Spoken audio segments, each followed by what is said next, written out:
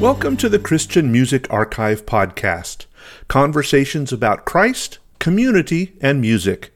I'm your host, Dave Maurer. As you know, this podcast is a sister project to the ChristianMusicArchive.com, where I've been documenting the artists and albums that we've been listening to for more than 5 decades. One of the things that has fascinated me is the number of artists who have moved to full-time ministry as a follow-up to their professional music career. One such musician is Michael James Murphy. Now, Michael recorded about 5 albums in the early 80s, and then he transitioned to more of a country sound in the 90s, where he released another 3 albums as Michael James. But an early call God placed on his life was to be involved in worship ministry. I was fascinated to hear Michael talk about the path of preparation God took him through as he transitioned from performing musician to positions as a worship leader and an administrative pastor. Michael talks about the divine appointments that God used during his early interest in music that all led to his current work at a church in the San Francisco Bay Area. Our conversation starts as Michael talks about how his love for music got started. Well, 1964, the Beatles came to America, and my life was forever changed. I was 5 years old, kindergartner, and music captured me, and began to took piano lessons. Started at like 3rd grade. We had a piano, and I realized very early I could sit down and just by ear start playing things. And oh wow, my parents recognized that. My mother was a great singer, and actually, when she was in high school, she had I think there were 4 or 5 of them, of the girls, and they did a little single, and so she had always been a singer, and I've been around music, so much, and started taking piano at 3rd grade, and then crazy enough, when I was a 6th grader, I asked for a drum kit for Christmas, and I got a drum kit, and in those days, the church. 6th grade meant I was now in the youth ministry, and right. which youth ministry back in the 70s was all about doing musicals. And so our church did all kinds of musicals, and we would do these choir tours, in the summer. Yeah. And even in our little small town in Texas, I grew up in a farming and ranching community in the panhandle of Texas. And we had, in our little town, we had over 50, 60 kids in our youth ministry, which is really amazing. Yeah. So I started playing drums and played drums in 6th grade, and fell in love with the guitar. And my dad got me a guitar from an insurance guy. I guess someone had their guitar stolen. It was reclaimed, and I think he said he paid $15 or $20 for it. It was a harmony guitar, and fell in love with the guitar. That kind of came, that and keyboards both were kind of, that. And so I played in our high school, our junior high and high school youth ministry there at our church, and then also had a band in high school that we would play for civic functions and play at the school, and right, do all the 70s music of the day, James Taylor and the Eagles and all that kind of stuff. Love Chicago and all those guys. So my senior year in high school, our church would do an annual ski trip. And like our whole town would literally, they had rather than spring break, we had a ski break. And so everybody would go to the mountains and go skiing. Okay. And our church scheduled, where my dad was a pastor, scheduled the Cruz family, who were quite huge at the time.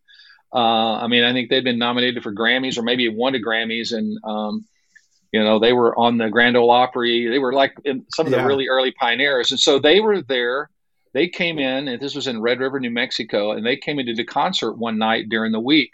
And I was asked to sing some of my songs that I've been kind of writing. And fun. So I got up and did 3 or 4 songs as an opening, and connected with their son, their youngest son, John.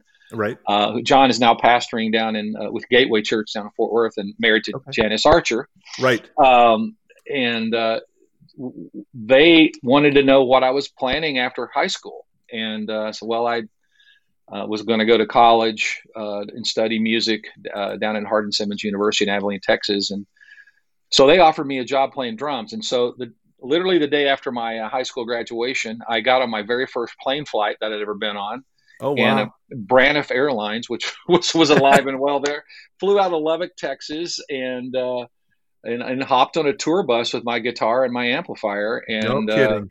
began traveling through that whole summer before going off to college. But it was that relationship with them that God used in a real powerful way, because I got to meet some of the executives in the record industry. And so my college roommate, Bobby Price, and we kind of met, and come to find out, Bobby was like writing poetry and trying to write songs. And so we ended up starting writing songs together, and a college youth ministry in Abilene, Texas, bought us a ticket, each of us a round trip ticket to Nashville to fun. go pitch our songs. So we landed in Nashville, took a cab down to Music Row, and I went to the place that I knew, had some relationship with because of the Cruz family, and Right. Resulted in getting our first song published. And then I ended up getting a publishing and a recording agreement with Zondervan. I actually sold my car. My wife Laura and I met in college as well. We were married in 1980, and that year she had a car, so I sold my Ford Pinto. Got enough money to do a demo, and did that in Oklahoma City at a place. A guy named Ken Sarkey, who was a part of Cornerstone Recording, which was a part of a lot of major Christian music coming out of there at the time. A group called Seth, which had Kelly Willard, and Hadley Hawkinsmith was the guitar player, and Hadley's playing probably influenced me as a guitar player more than anyone. And so many other musicians, and that were part of Andre Crouch's band, and there was just a lot of that. So I went there with and recorded 2 songs, and I ended up getting signed to Zondervan. And that year, I was signed along with Twyla Paris and Wayne Watson and Harvest. I'm trying to think of who else would have been a part of that crew of us that got signed. We were all signed within 6 months. Oh, wow. To Zondervan's Milk and Honey Records. And so, because they were just kind of establishing the label at that time, right? They were, and they really had been church music, like choral, and and so a guy named Phil Brower, who had written a lot of popular church musicals in the day, I think just had a vision to be a part of contemporary music and to take Zondervan there, and they did.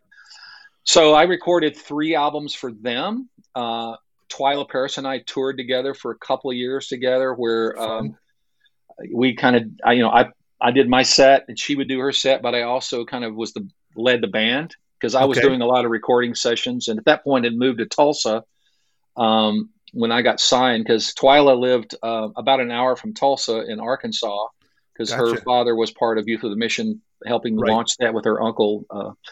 And a lot of the musicians, a lot of things were happening in Tulsa as well. Carmen was just getting discovered there, and there were about 4 recording studios between there and then also over in Oklahoma City. And so I did a lot of commercials and played on a lot of custom albums. Played guitar. And so kind of got that thing and toured with those guys. In 84, I think it was the last year Twyla and I toured together. And then 86, I did one album with Home Sweet Home with Chris Christian. Right. And then moved to Nashville, from, we'd been in Tulsa. We came back to Texas, where we were from, my wife and I, and then we went on to Nashville in the late 80s. And is that when you changed your sound to focus more country? Yeah. And kind of got back to, I think in the early days, as a musician, I was into so many styles that I was into. Like the second album was Surrender, and that album had some world-class musicians. Like all the background vocalists were the folks that sang on all the Steely Dan records, and John Patitucci played bass on my first 2 albums, and John is considered one of the top bass players in the world now. Absolutely. And Keith Edwards was on drums, and Hadley Hawkinsmith played electric. David Mansfield also played on that record, and Dave was in. He was Bruce Hornsby in the Range, and let's see, before that, I'm trying to think. Oh my gosh, he just the list of people there were incredible. And then a guy named Smitty Price was playing keys, and I ended up working with Smitty later on with the Promise Keepers, and he was a part of all of those with the Maranatha Praise Band, and so it's just so many relationships through that time. And John Andrew Schreiner, who's produced a lot of stuff, and ended up playing with. We toured together some with Twyla. He played keys and then went on to play with Donna Summer. So And now this was all based out of that Oklahoma area. All this was happening there. well, the getting signed was, but when I went to LA to record the second album Gotcha. for Zondervan, for Milk and Honey, and Jonathan David Brown produced that record, and that year he had done, oh my gosh, well, Twyla, he was doing Twyla's albums and so many big records. It produced the Kelly Willard records that I love so much in the early days, and a lot of the Maranatha Praise music in the early days. Jonathan, was a part of that. And he passed away. Everybody, yeah, he worked. He with did. Mark Scott Wesley Brown, Bob Bennett, all of those guys. Yeah, Petra, and that big Bob Bennett record was that year that he recorded mine. He cut Twyla Paris's. I think it was. It might have been the Warriors of Child record, or Keeping My Eyes on You is what it was. It was Keeping My Eyes on You record, and my record Surrender, Bob Bennett's record that was the album of the year. And all those guys were playing on it. So it was I was just really lucky to be around a bunch of incredible musicians. But I think stylistically, a lot of that influenced me because I love so many styles of music. Right. Yeah. But the truth is when I was younger, what I did best were things like the Eagles and James Taylor and the sound that really had begun to form a lot of, the 90s country. Even when Garth Brooks, I remember when Garth came to town there and he got signed, and I actually met him and we talked for a second. And, James Taylor was a huge influence for him as well. So I think what we call country today was definitely more pop music when we were in the 70s, as teenagers growing up. That. Yeah. Yeah. So, and so I began to write and, I had a song recorded by Lee Greenwood and a band called Highway 101 that, I had a song on that album and started doing some things like that, and then met Gary Chapman. Right. And Gary had a production company and publishing company, and who had just a bunch of great people around, and then introduced me to the guys at Reunion Records. Mike Blanton and Dan Harrell was a part of that, who were managing Amy, and just incredible team of people there happening. And so they were very interested in me and signed me, and they were partnering with RCA Records. I think maybe even BMG ended up purchasing, if I recall. And so my stuff was being co-marketed, if you will, to the country marketplace as well. And that's when we dropped Murphy off the name, just because of Michael Martin Murphy. There was a lot of confusion. Right. Yeah. Yeah. And they would think, was that you? I'm like, well, no, I was like a freshman in high school, I think, when Wildfire came out, but but anyway, that's how I ended up kind of getting more to that acoustic sound. And again, my college roommate, Bobby Price, and I had been writing 90% of the things I was recording. It was what the two of us were writing together. And so, and that's where that happened. Yeah. So you wrote together pretty much all through your recording career then? Yes. Yeah. Wow. Yeah. Continue to do that. And so we were, in fact, in college, before I got signed, we would travel and do after game fellowships for churches. We did, youth retreats and concerts in churches. And a lot of times Bobby would preach and I would sing and lead worship. So worship was always a critical part of what I was doing. In fact, living in Nashville, we were a part of two great churches there, Belmont Church and then New Song Christian Fellowship that was launched later. And I led worship at both of those places and played in the worship band. And so at Belmont, it was really great because Amy Grant was there leading, and Michael W. Smith, Paul Overstreet, and so many other great people. And I would lead worship, regularly there and be a part of the band and everything. And so it was just a really amazing community. And we were part of helping plant and launch what became New Song Christian Fellowship there that Jack Hayford had kind of been behind. Yeah. And Dale Everest came from California to Nashville and planted there out in Franklin.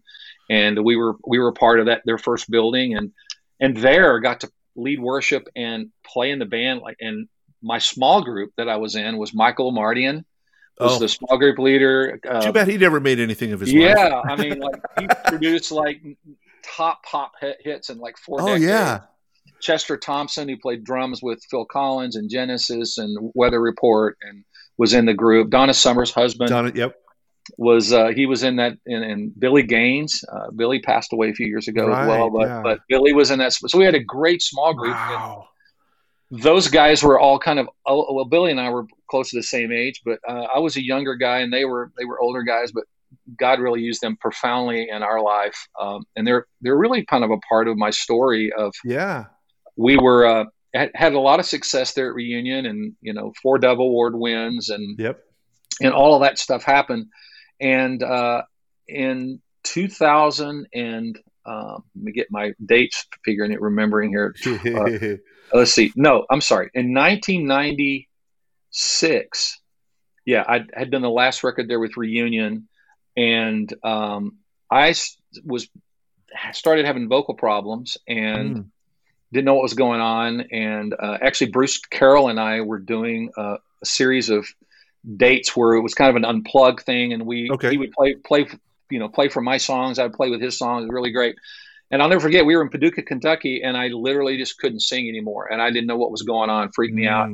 So Amy Grant actually got me an appointment with Dr. Ossoff, which is at the Vanderbilt Voice Center at Vanderbilt University, who's operated on many major vocalists in the world on their voices, and they found a large blood blister, a polyp on my vocal cord. Wow. So I had to have surgery. That was January of '96. And they went and found it was just it was an injury, they think, probably when I was playing football in high school, or I did intramural and stuff in college as well. But, and we needed to remove that. And so I had to cancel. That was January. He says, I need you to cancel all your dates until like April. And so I was kind of freaking out about that, and actually was in negotiations with Sony at that point to do a mainstream country record with Michael Amartian producing. Oh, wow. Reba McEntire's team were managing me at the time. And so it all seemed to be kind of moving that way, because I had been a part of the big Promise Keeper events as a guest artist. Right. And really felt like God was opening doors for me, just in ministering to men and to the family. And the country music marketplace was opening up in such a way because of Paul Overstreet and Ricky Skaggs at the time, who were pretty bold in their faith. And so guys, like especially Bruce Carroll and I were kind of in the middle of a lot of that. Yeah. But so how did this? So this is kind of a put the brakes on everything. And were you feeling like, oh my gosh, my career is over, or were you feeling like this was God? Did you see God's direction changing your path at that point, or was this kind of like, oh my gosh, I just hit a wall? Well, I want to go back just a second to say my senior year in high school, after being offered that position with the Cruz family, I felt God's call to the ministry. And so I surrendered to the ministry, and my church licensed me and all of that, prayed over me, the elders, and all of that. And so there was an initial calling deep in my heart. And I just knew for the season I was in, that it was going to be primarily singing in churches around and singing to Christians. And encouraging the body of Christ wherever God would take me to do that. When this surgery thing hit, I called Michael Amartian and the guys, and they got together and they said, "Hey, we really believe God is literally shutting you up to speak to your heart." And now, also in the same time, my wife and I, we had a daughter at the time, and that's a whole other story of we weren't.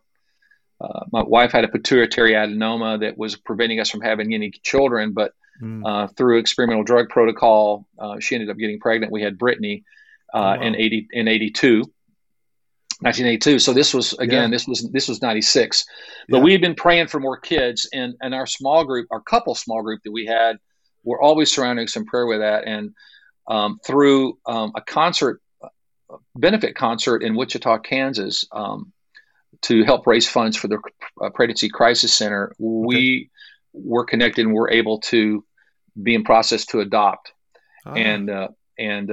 So our son Calvin, who's about to turn 24, was on the way. And so I also had that on me. Like, we've got a new child we're adopting. I've been on the road a lot.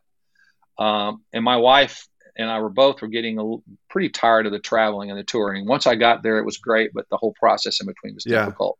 So that was on top. All at the same time, we had this child that was on the way, and that was going to change our lives. Yeah. And so my small group guys just said, hey man, we think God's trying to really speak to you and he has shut you up. And so we want you to really be listening. And I remember Dale Everest, our pastor there at New Song, had been in a series called Crossing Over, and kind of talking about crossing over crossing over the river into that new promised land. Oh, right. And Okay. and that God may be calling some of you to a new day. And that really began to stick deeply within me. And so, So how did you receive all of this? I mean, this is a lot of stuff being oh pushed man, on a very successful thing that yeah. has a potential of, oh God, we're going to do so much more for you when we take this mainstream. And how did that affect you emotionally and spiritually? And that's a huge transition.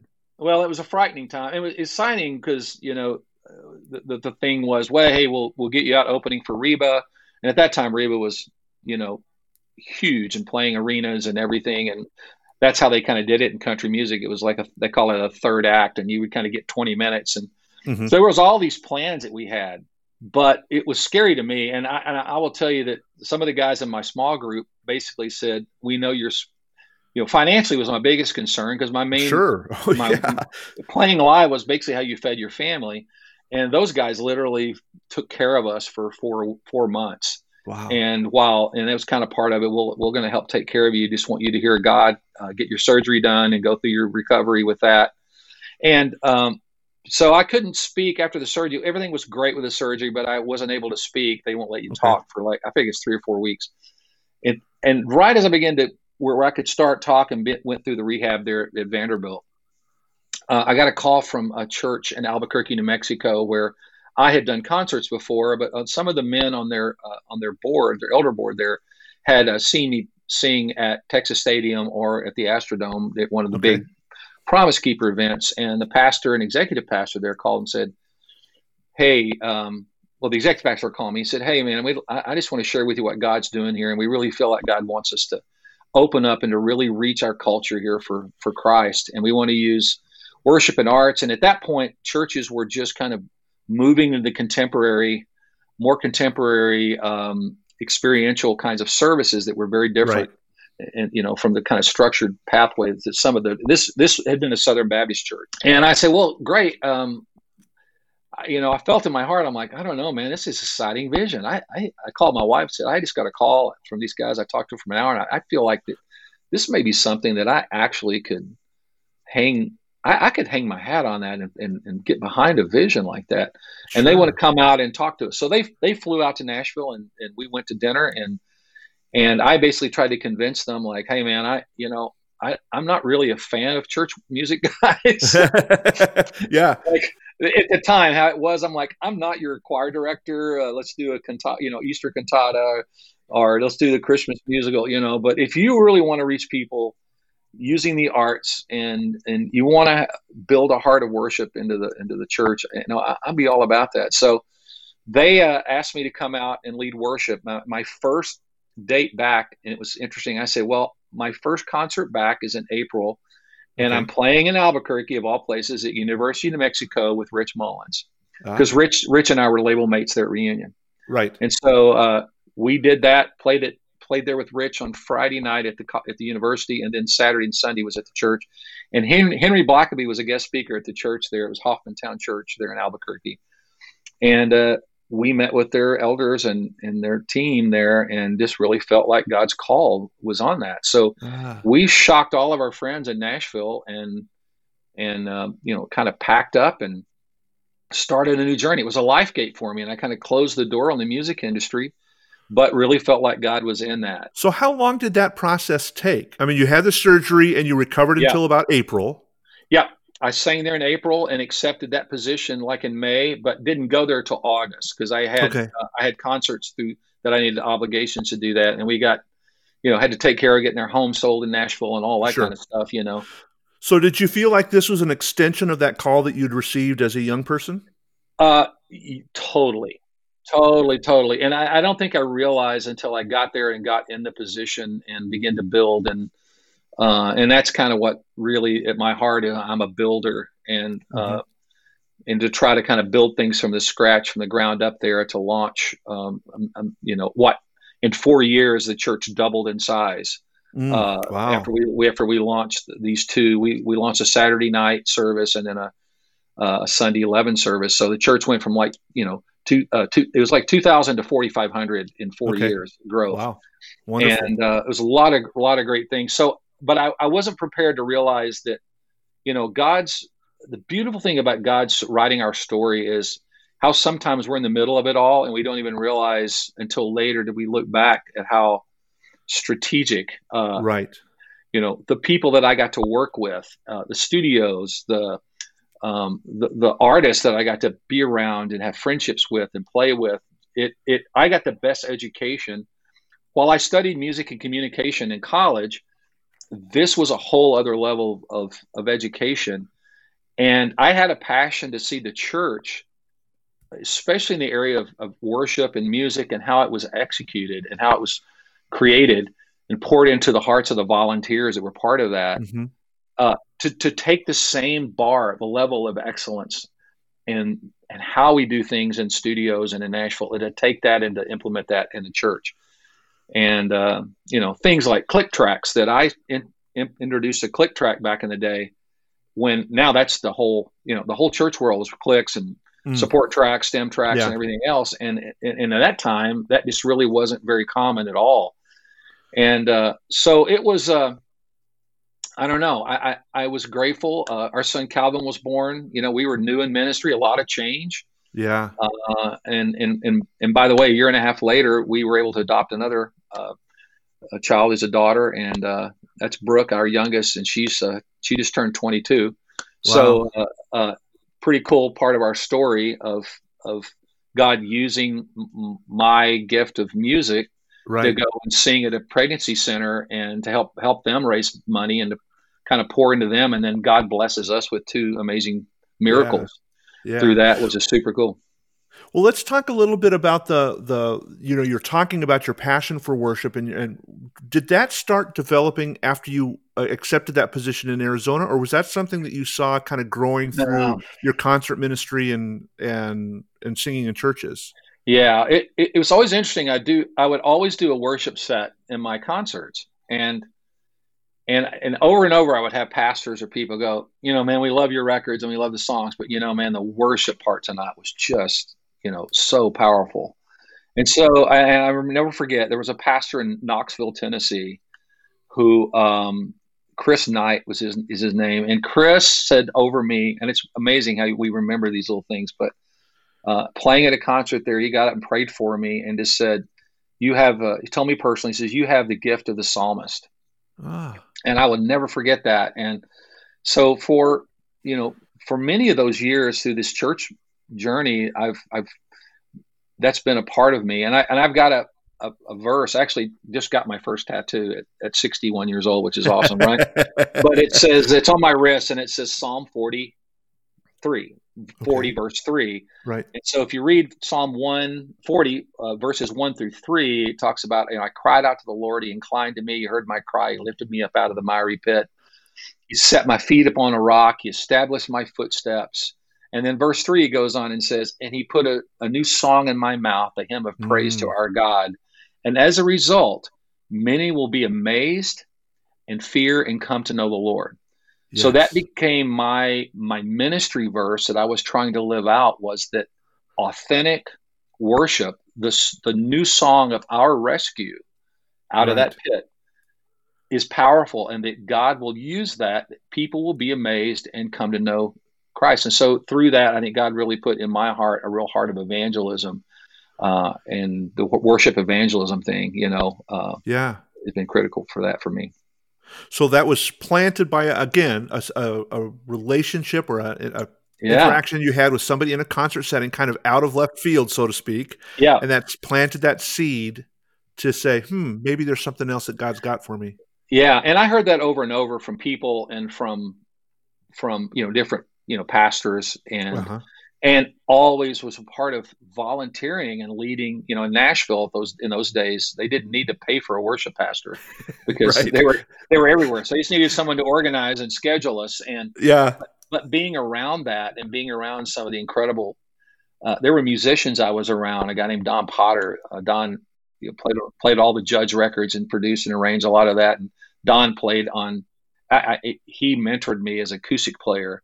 Wow. Don was an incredible, godly man, but just having people like that speak into my life, it's funny. And I thought it was all about the journey as an artist and a songwriter, but the truth was that God had very specific, ideas as to what path He wanted me to be on. Well, I'm interested, as we talked, gearing up to this, we talked about one of my passions about this podcast is to share about community and how community is important. And the story that specifically stuck in my mind was the transition that you were making between, being a traveling musician and maybe having something that God's calling you to, and that you didn't, it sounds to me like you maybe weren't recognizing that in yourself, but you had this group of people, this community that was saying, maybe you should look at this. Yeah, totally. And I think that that's so critical for any, even today, any of the artists that are traveling, or if you're a salesman, if you're away from home a lot, or if you're an executive who's traveling the world, which I've ministered to a lot of those guys in churches I've served at, you got to have that community base. That's the important part of the church that God intended. And that's been the struggle with this pandemic that we've been in, is just not being able to be together and to have community. Now, beautifully enough, the technology's helped accomplish a lot of that, but you're totally right. And I think the things from Michael Mardian that I learned, the things from, Hadley Hawkinsmith, my first concert I ever saw was Andre Crouch in Amarillo, Texas. And I was an 8th grader. That sets the bar. yeah. And Hadley's playing guitar, he's playing guitar. And I'm just, in this album that we had this, traveling, evangelist who was playing this music before the service. And I'm like, what is that? And he goes, it's a band called Seth. And Seth was out of Oklahoma City. Mm-hmm. And it's a rare little find if anyone can find it out there. But, Jonathan David Brown produced it. He was in that band along with Kelly Willard, Hadley Hawkinsmith, a bunch of those. There's a whole group of those guys that ended up, some of them played for Andre and went on to be, great. I mean, Hadley's been with Neil Diamond now for, I guess for a long time, since the early 90s, probably, or late 80s, I guess. But so each of those people in a special way impacted me. In 1986, for a year and a half, I toured with Dallas Home. Mm-hmm. And I did the similar thing that I did with Twilight. I got a 40-minute set in front of Dallas, and then I helped lead the band and played keys and guitars with him.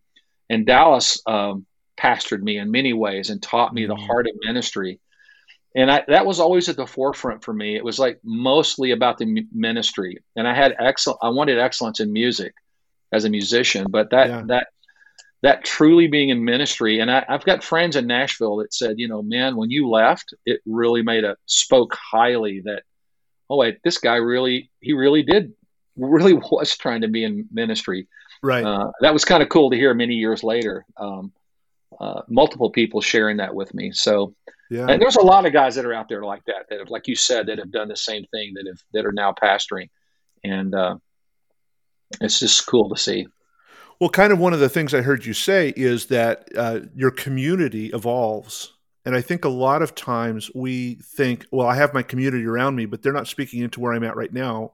But that doesn't mean that God doesn't have another community there for you. And that community doesn't mean once it's set, you forget it, right? So you've had these opportunities with different artists that you've worked with, the different places that you've been in, and God has always put you in a place where you've got community to be surrounding you. But what does it take for you to find those new communities? Did they just come to you, or did you seek them out?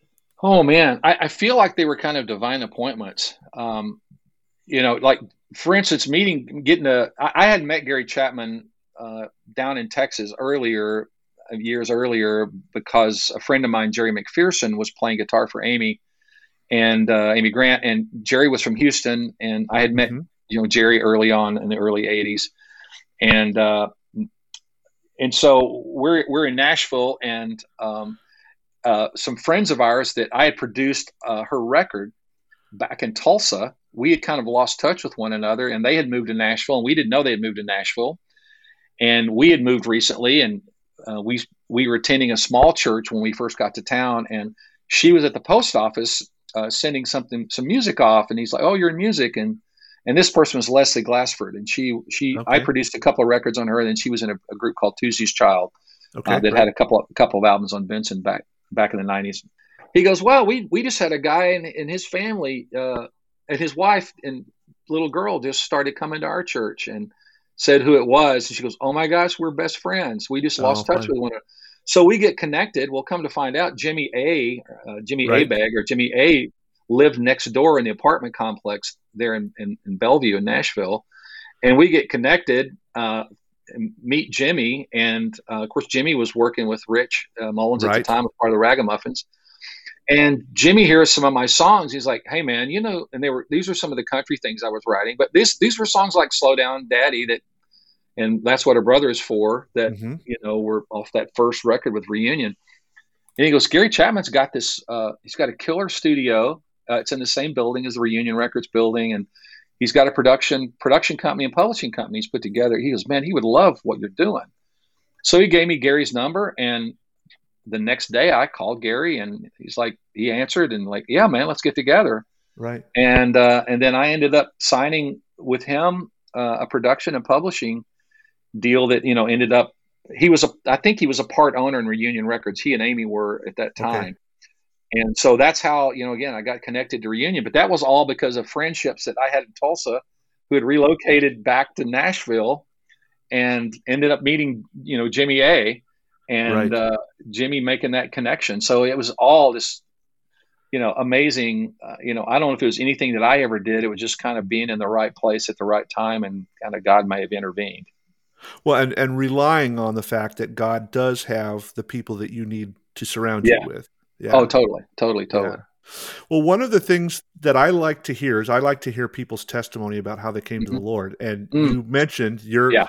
you and I are both preachers' kids, but for me, it didn't really become real. My relationship with God didn't really become real until I was in college. It was Yeah. what I was trained to do.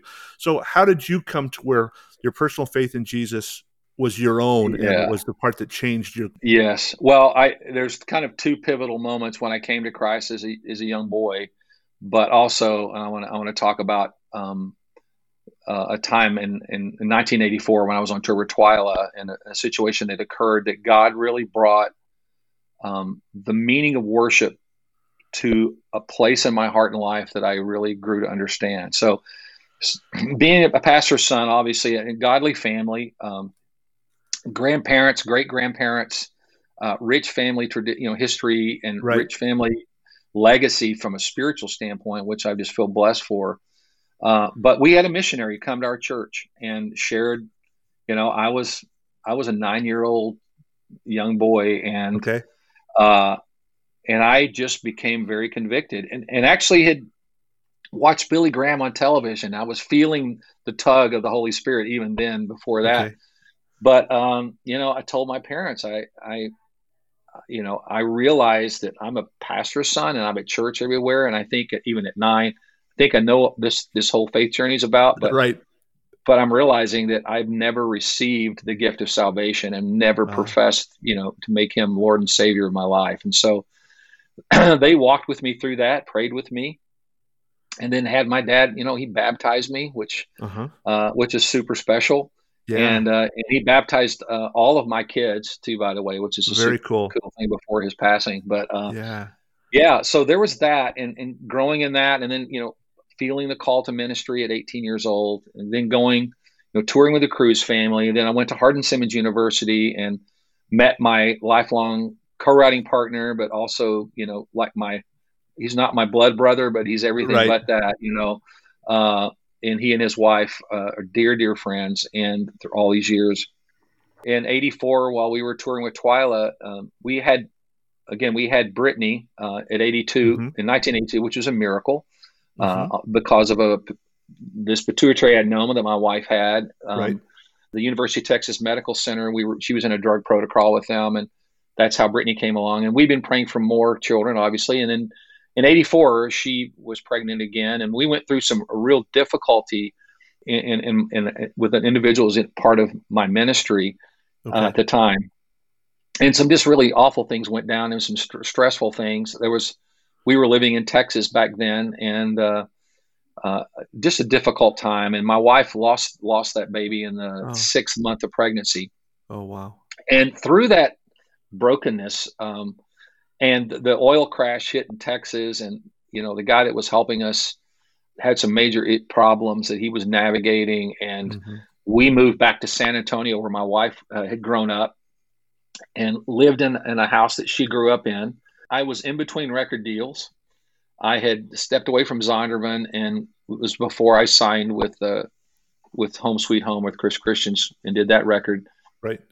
And I had concerts I was doing, and was doing some guitar playing for people and whatnot. But I went to work for my wife's father to help put food on the table, and they let us Right. live in this house that they no longer lived in. But so I drove a water truck. He was a large construction, like earth movers and all of that. Okay. And I was low man on the totem pole, man, driving a water truck or driving a steamroller. Yeah. And then I would go sing at a church on a weekend. But God taught me a lot through that, and brought some dear friendships that I had in college that lived there. And I did a lot of duck hunting and fishing and just normal guy stuff. And as God healed our hearts. But I can remember after losing that child and going through all of this, as we would sing worship and services. And I remember this is really great, but Don Moen had released one of the first albums on Integrity, Hosanna, Okay. which was Give Thanks. Okay. And I know that my wife and we would stand in church and sing some of these songs, and all we could really do was just weep. It was just like Mm. the meaning of the lyrics of that. And that's part of this first part of Psalm 40, when I say the Lord heard my cry and he lived, because we were in a pit of depression. We were in a pit of brokenness, Sure. and didn't know what was, the future. And God, what have you made me to do? I was having a crisis Yeah. in 84, which I was just 25 years old, having a bit of a crisis in my life of like, what's next? What's going to happen? And, but that was really where the power of worship and what, being lifted up out of that pit and saying, he established my footsteps and he set my foot upon a rock, and put a song of praise in my mouth. And so I felt like that was really when God began to birth a new song in my heart. Mm. Was through those difficult seasons. And then from there, we, ended up moving on out to Tennessee. And, by 1990 is when I met. So that was 84 and 85, 86 and 7. I toured with Dallas Home for 2 years, where Dallas just really mentored me in so many ways. With his rich legacy of, and in college, our little group would sing Rise Again. And now here I am playing it every night and singing with him. What a kick. And he's still out there doing it, and it's really incredible. But he had a profound impact, as did the Cruz family. Papa Cruz just passed away this last month, and I just reminisced on the impact that he and his wife made, and all the Cruz. To this day, I still feel very much a part of that family, that they poured into me. And Cindy was, 14 at the time, and still amazing everyone with her voice. So all of those different people that God allowed me to be around, they all have had a profound impact in mentoring me in some way about ministry, and especially Dallas, because Dallas, it was all about ministry. He would sing, but at the end, he would give a message, an evangelistic message, and then just scores of people would come to faith every night. It was just incredible. So I've just been able to be around a lot of people that have influenced me in a powerful and profound way, that have impacted my life and who I am today. And so now you're using these experiences that you've been through as you've been mentored, and you're starting to do this, not starting, I mean, you've been doing this with the different people that you're working with at your churches. So we left you, I think we left you in Arizona. You've been at several other churches since then. Okay, New Mexico, right. Yeah, Albuquerque, and you've been at several other churches since then, right? Yeah. So after 4 incredible years in Albuquerque, New Mexico, I get a call from Gene Apple. Actually, I got a call from Central Christian Church out in Las Vegas, Central Church.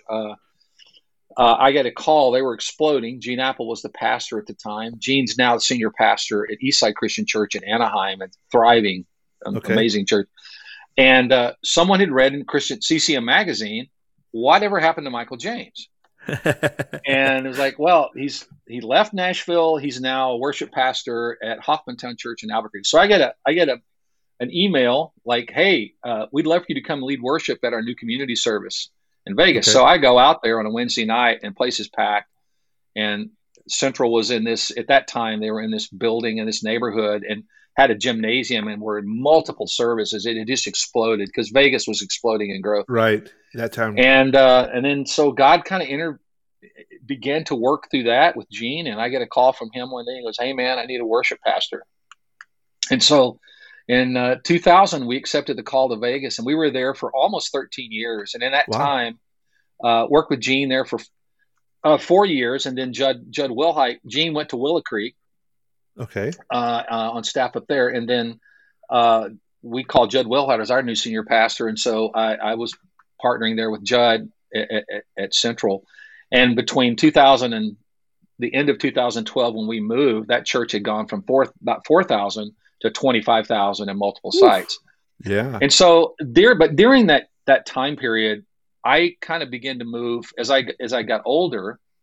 My father passed away in 2010, which was pretty traumatic, losing him. I'm the oldest son, and he was just such a, profound, idol in the best sense of the word.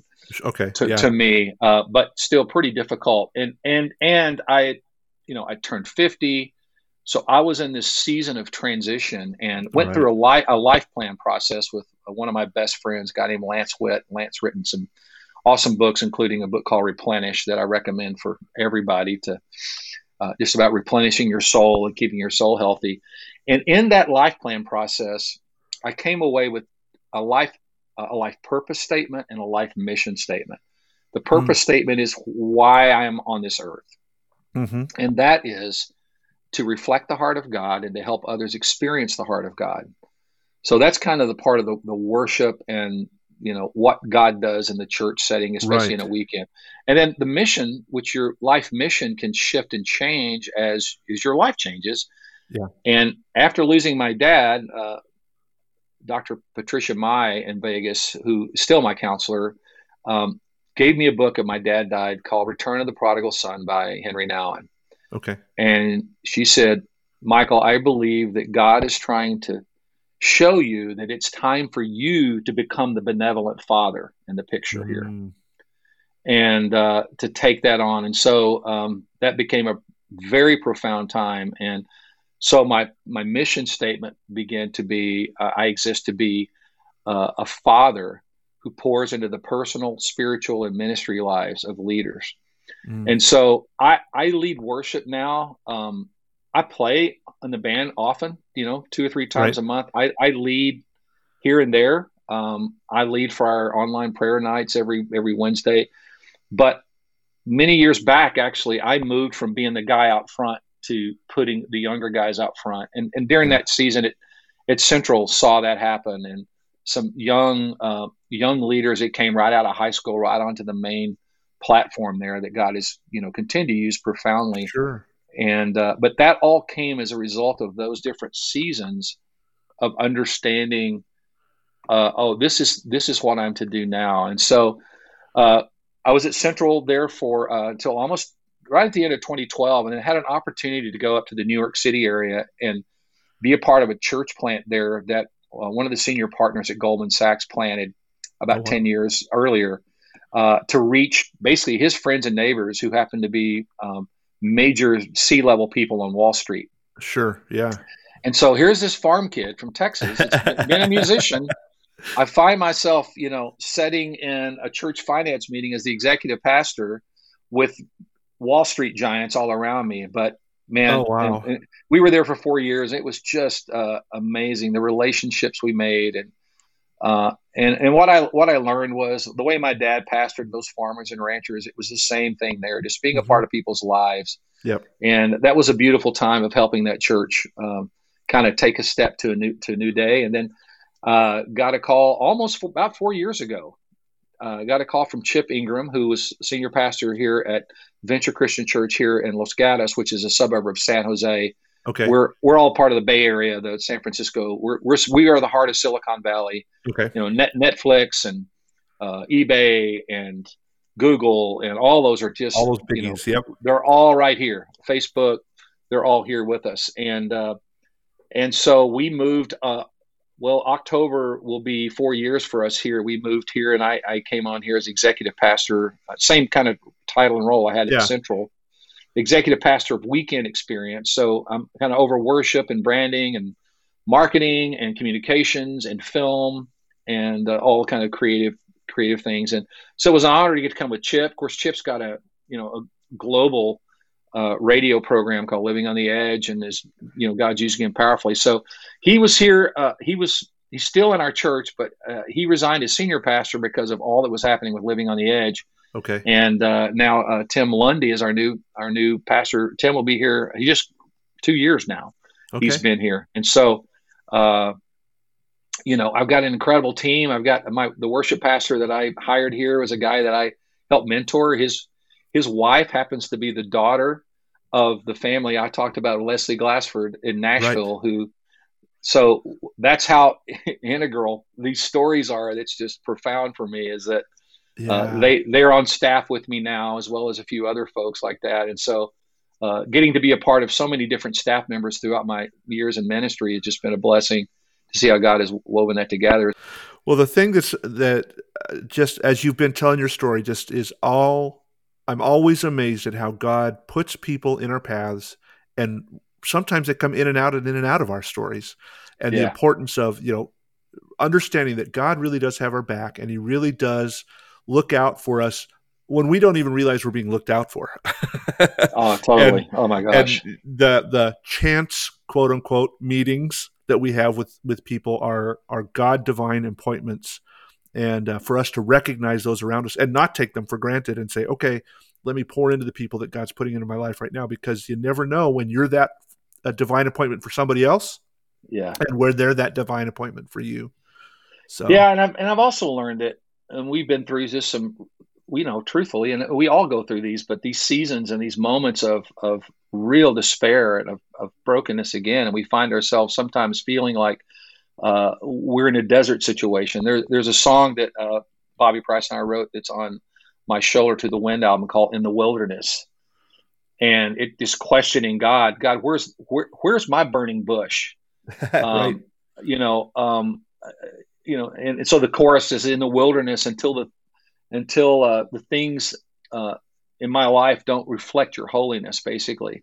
I know one day I'll stand in the promised land, but for now I'm here while I become your righteousness. So the point being that all of these difficulties of losing a child, of kind of going through financial ruin at the same time, and multiple difficult things we've walked through, losing my dad, and as traumatic as that was for me. And we've all been losing both my wife's parents, and through those hurts and those brokenness seasons, and through those seasons where we feel like we are in a desert and that sometimes God's not hearing us.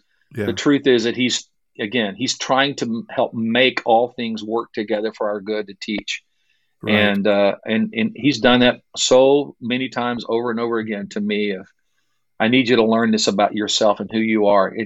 A friend of mine always says this. I love this. I mean, it says God is way more concerned about what he does in me than what he does through me. Wow. And that has been a big statement to go, yes, because I tend to want to be always doing the work of the ministry. Yeah. And I think part of my season of coming out of counseling I received after my dad's death was, I've got to learn to be. Yes. And my life now is more about being the work of the ministry, and especially in the lives of those I'm leading and mentoring now in this season of my life, is being over doing. Yeah. And, and I've struggled with that. The Lord knows that I'm always like, God, I'm going to make you proud. I'm going to go do this for you. Yep. This kind of performance oriented faith. And he's just been trying to teach me, no, I just want you to be my child, and just to rest in the arms of your Father. Yeah. It's not a mistake that we're called human beings and not human doings. Yes, that's good. Yeah, that's awesome. Yes.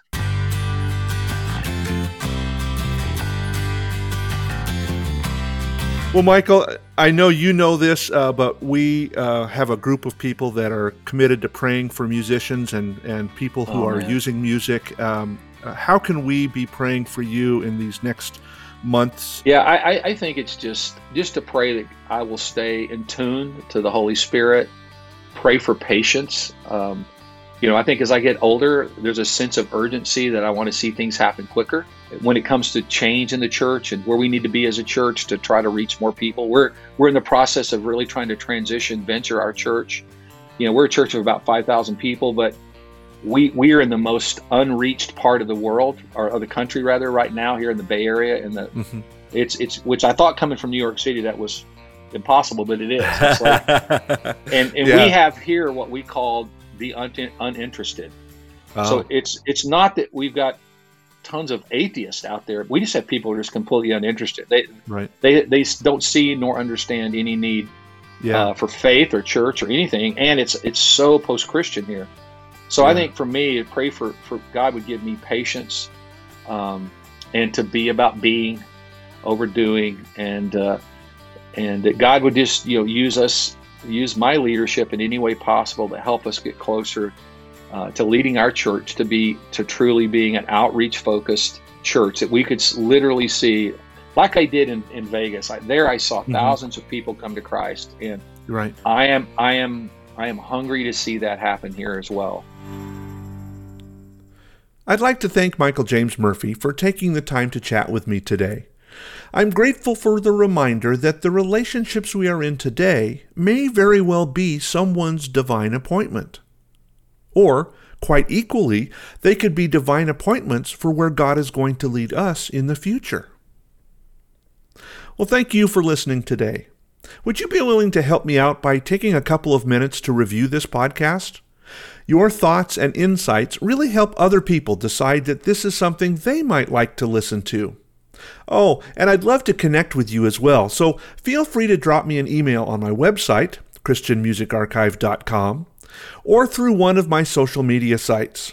You can send me a direct message on Facebook, Instagram, Twitter, or Patreon by searching @CCMExchange. You'll probably notice that I don't have any advertising on this podcast, but that doesn't mean there are no costs in making it happen. As a result, this podcast is made possible through the generous support of listeners like you. Head on over to patreon.com/ccmexchange to learn how you can get involved and keep these podcasts going. In the meantime, for more information about Michael James Murphy and other artists like him, head on over to christianmusicarchive.com.